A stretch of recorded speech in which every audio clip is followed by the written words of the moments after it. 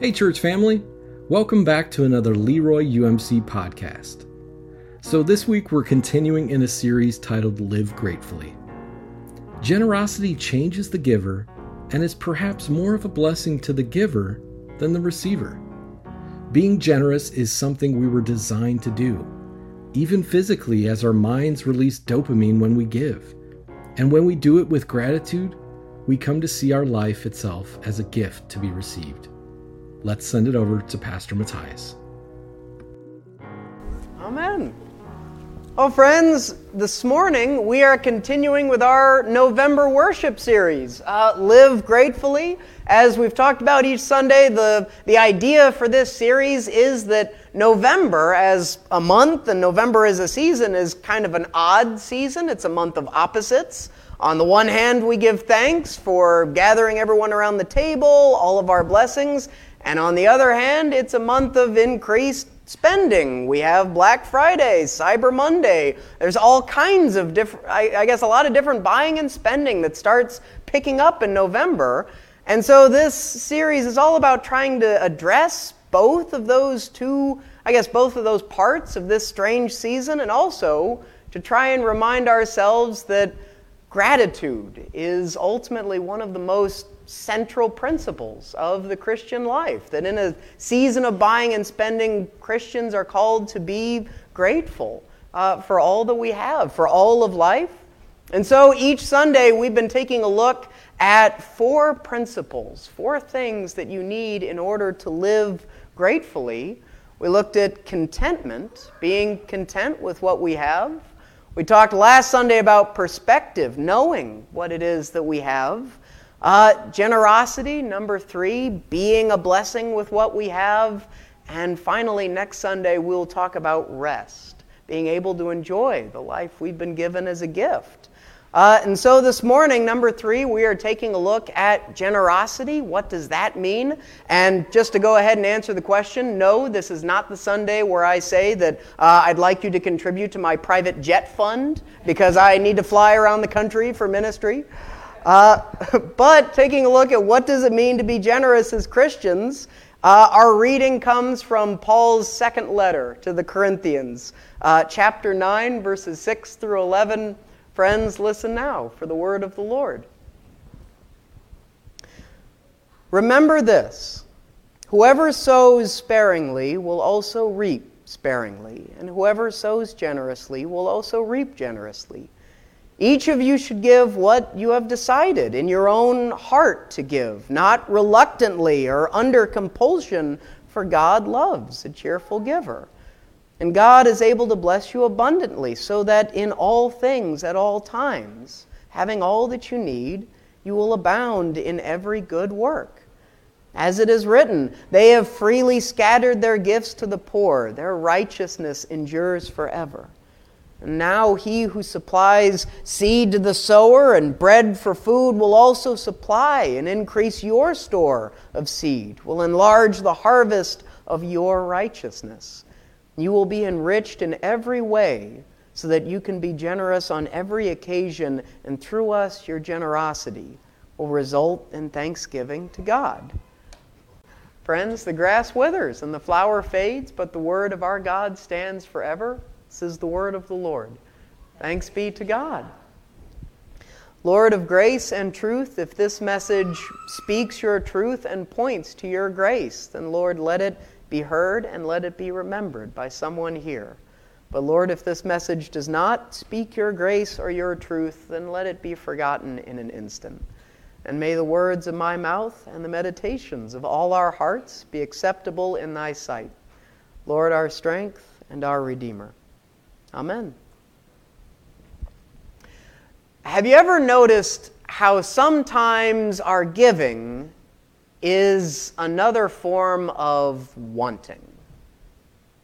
It doesn't happen all the time, but it does happen in all kinds of ways, usually without our even knowing it. Sometimes it happens when we give in order to get a certain recognition or praise. Think about the person who makes a big donation to their alma mater or to that hospital because they know that if they give X amount of dollars, they'll get a room or a wing or a building named after them. Or think about the person who gives to the big holiday fundraiser at the office because they know that if they're the top giver, the boss will see it and might notice them. Or at the very least, everyone will think so-and-so is so generous. Other times it happens when we give in order to feel a certain way about ourselves. Maybe we hand a few extra dollars to someone on the corner, and somewhere in the back of our minds, a little voice whispers, well, I may not be perfect, but at least I have things more under control than that person. Or maybe we catch ourselves just assuming, I'm an important person. I matter, because from that person on the corner to that charity, there are so many people who depend on me to provide for them. Or sometimes it happens when we are just outright encouraged to give because we're told that if we do so, then we'll get more stuff, get more money in return. Think about all the televangelists with shiny teeth and big smiles who tell us that if we send them a big donation, God will reward us by sending us more money in return. Maybe the televangelist even quotes Paul in 2 Corinthians, that passage, and says, if we sow generously, then we'll reap generously. So send that check today to fund my private jet and show your faith.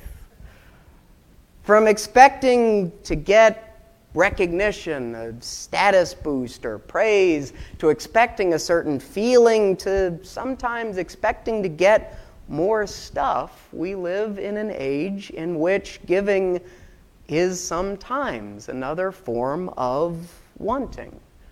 And when we are tempted to give in order to get.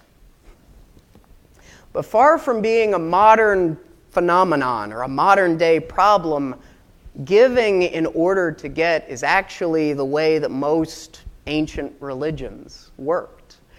In just about every ancient society across the globe, from Mesopotamia to Mesoamerica, if you wanted something, if you wanted to be successful, to be healed, to be rich, whatever it was, the way that you sought it or went after it was by going to the local temple, making your request, and offering an appropriate sacrifice to Zeus or Athena or Marduk or Isis or whoever in order to get it. In other words, in most pre-Christian ancient societies, religion was essentially a system of exchange. You gave something good to the gods in order for the gods to give something good to you. And even though we sometimes like to think that we've put the ancient world behind us, the truth is that's still how some people in our modern advanced world think about charity, about generosity, as a means of getting something more that we want.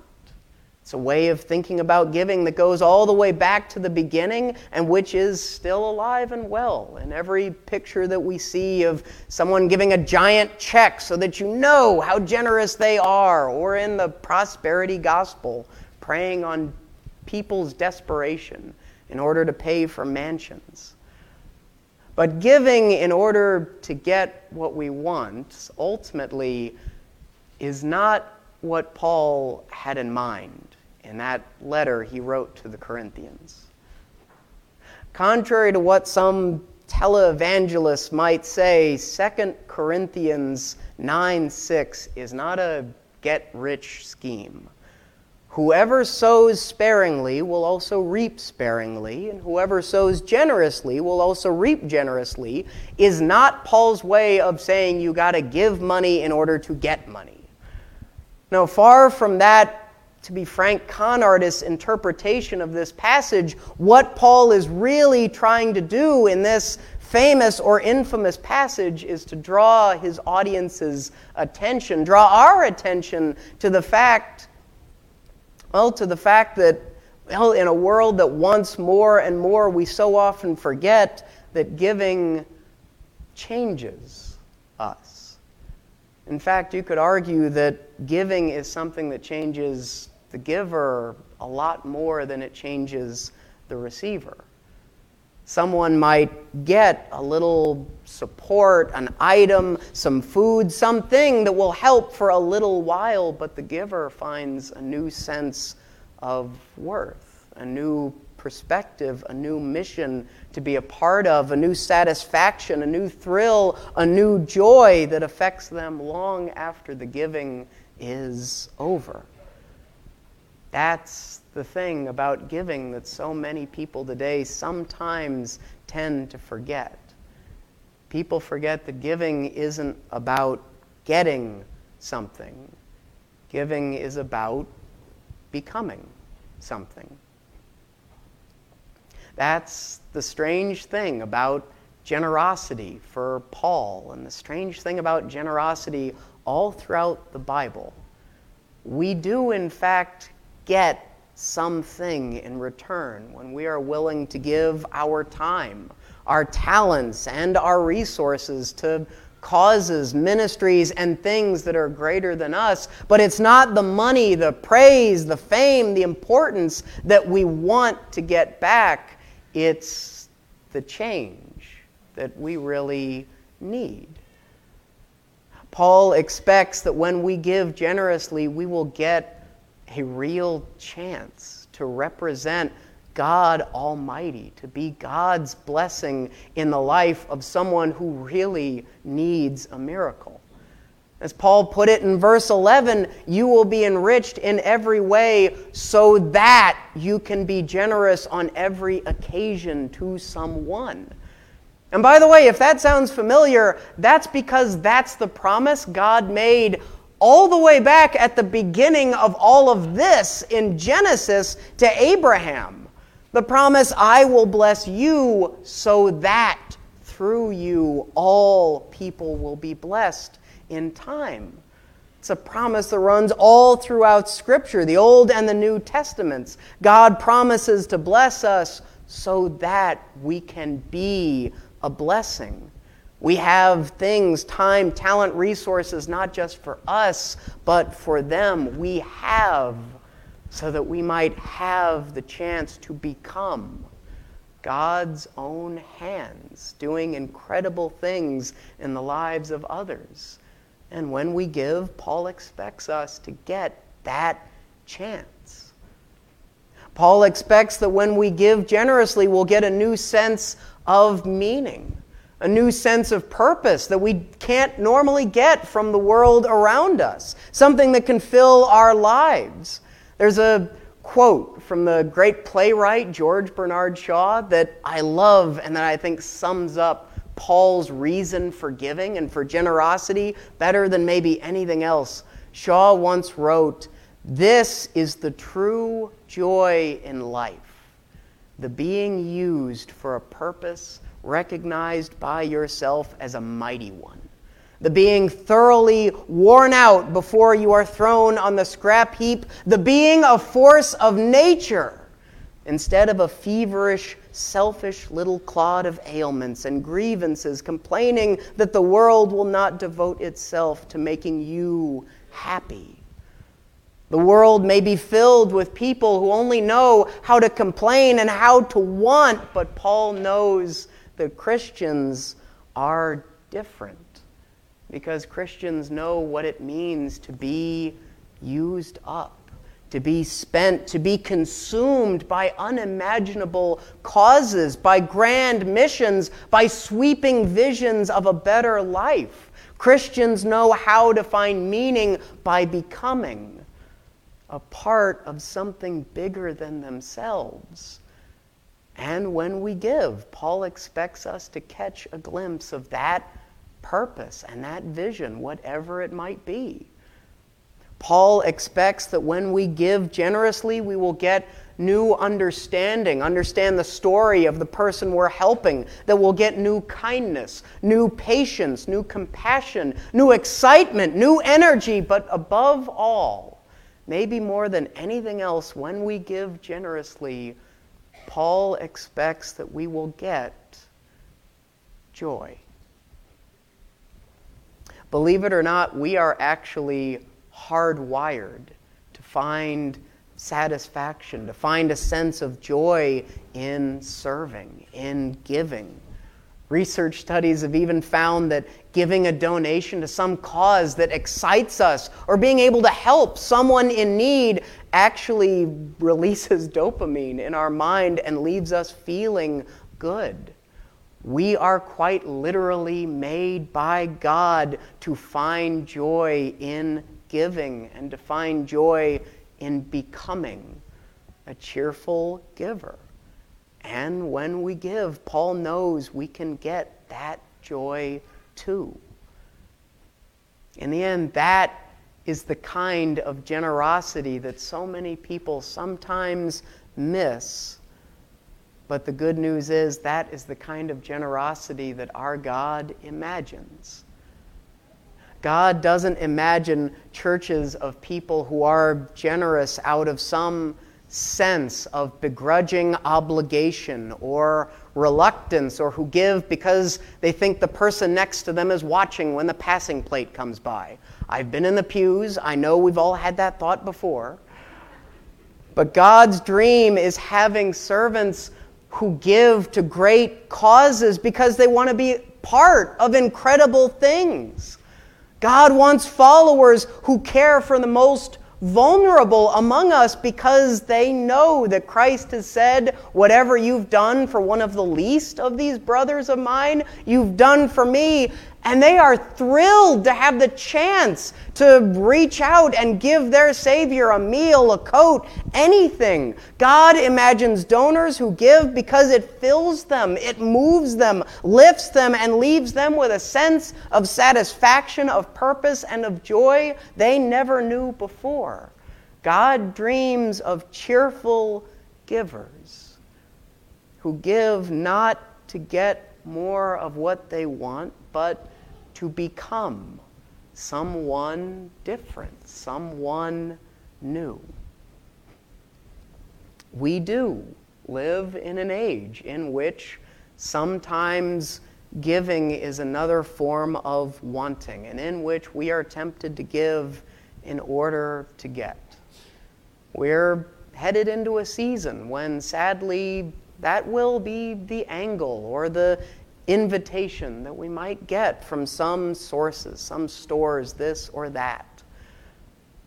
But the thing is, when we give in joy, when we give for the right reason, when we give to make an impact, when we give in faith, then we might just find that the real good news is that giving isn't about getting something. It's about becoming someone who's more satisfied because you know the incredible causes that you get to be a part of with every bit of yourself that you share. Becoming someone who is more joyful because you felt the thrill of being able to be God's hands in someone else's life. And in the end, becoming someone who is more grateful because you understand that life is a gift. And it is a gift that is meant to be used and spent in such unbelievable joy.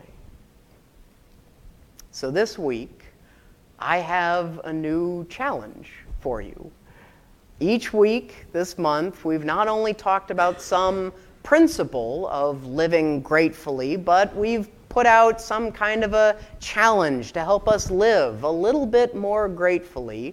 And so this week, to help us live with a little bit more generosity and with a little bit more joy, I would encourage, or I would challenge you this week to find some way every single day to give. You could buy a bunch of McDonald's gift cards, and every single day when you pass that person on the corner who you know is going to be there, you could give them a McDonald's gift card and help them get a meal each day. You could buy a shampoo bottle every day and give it to Home Sweet Home, drop it off here. You could give to that hospital, to the school. You can give to our ministries. Whatever it is that you want to give to, whatever it is that fills your heart and your soul, I would challenge you every single day this week to find some way to give. Because in the end, God loves seeing people blessed in order to be a blessing. God loves seeing those who are generous in order to reap generously with their lives. And in the end, God loves a cheerful giver who becomes joyful as they learn to give a little bit of joy to others. And thanks be to God for it. Amen. Friends, please pray with me. Holy God, in this season, may you overcome all of our wants, all of our plans, all of our ambitions. And Lord, may you help us to give that we might become yours. Lord, show us the great causes that you call us to be a part of, the missions and ministries that can make us into your hands. Show us the lives that we get to change. Lord, help us to reach out, to give our time to missions that we'll use every minute for your kingdom. Help us to serve with our talents in ways that spend us up for your will. And Lord, help us to find joy as we learn to give ourselves to you in all the ways that we give ourselves away. In Christ's name we pray. Amen. Again, we want to thank you so much for joining us today. I hope that you are blessed and that you are a blessing. Go in peace.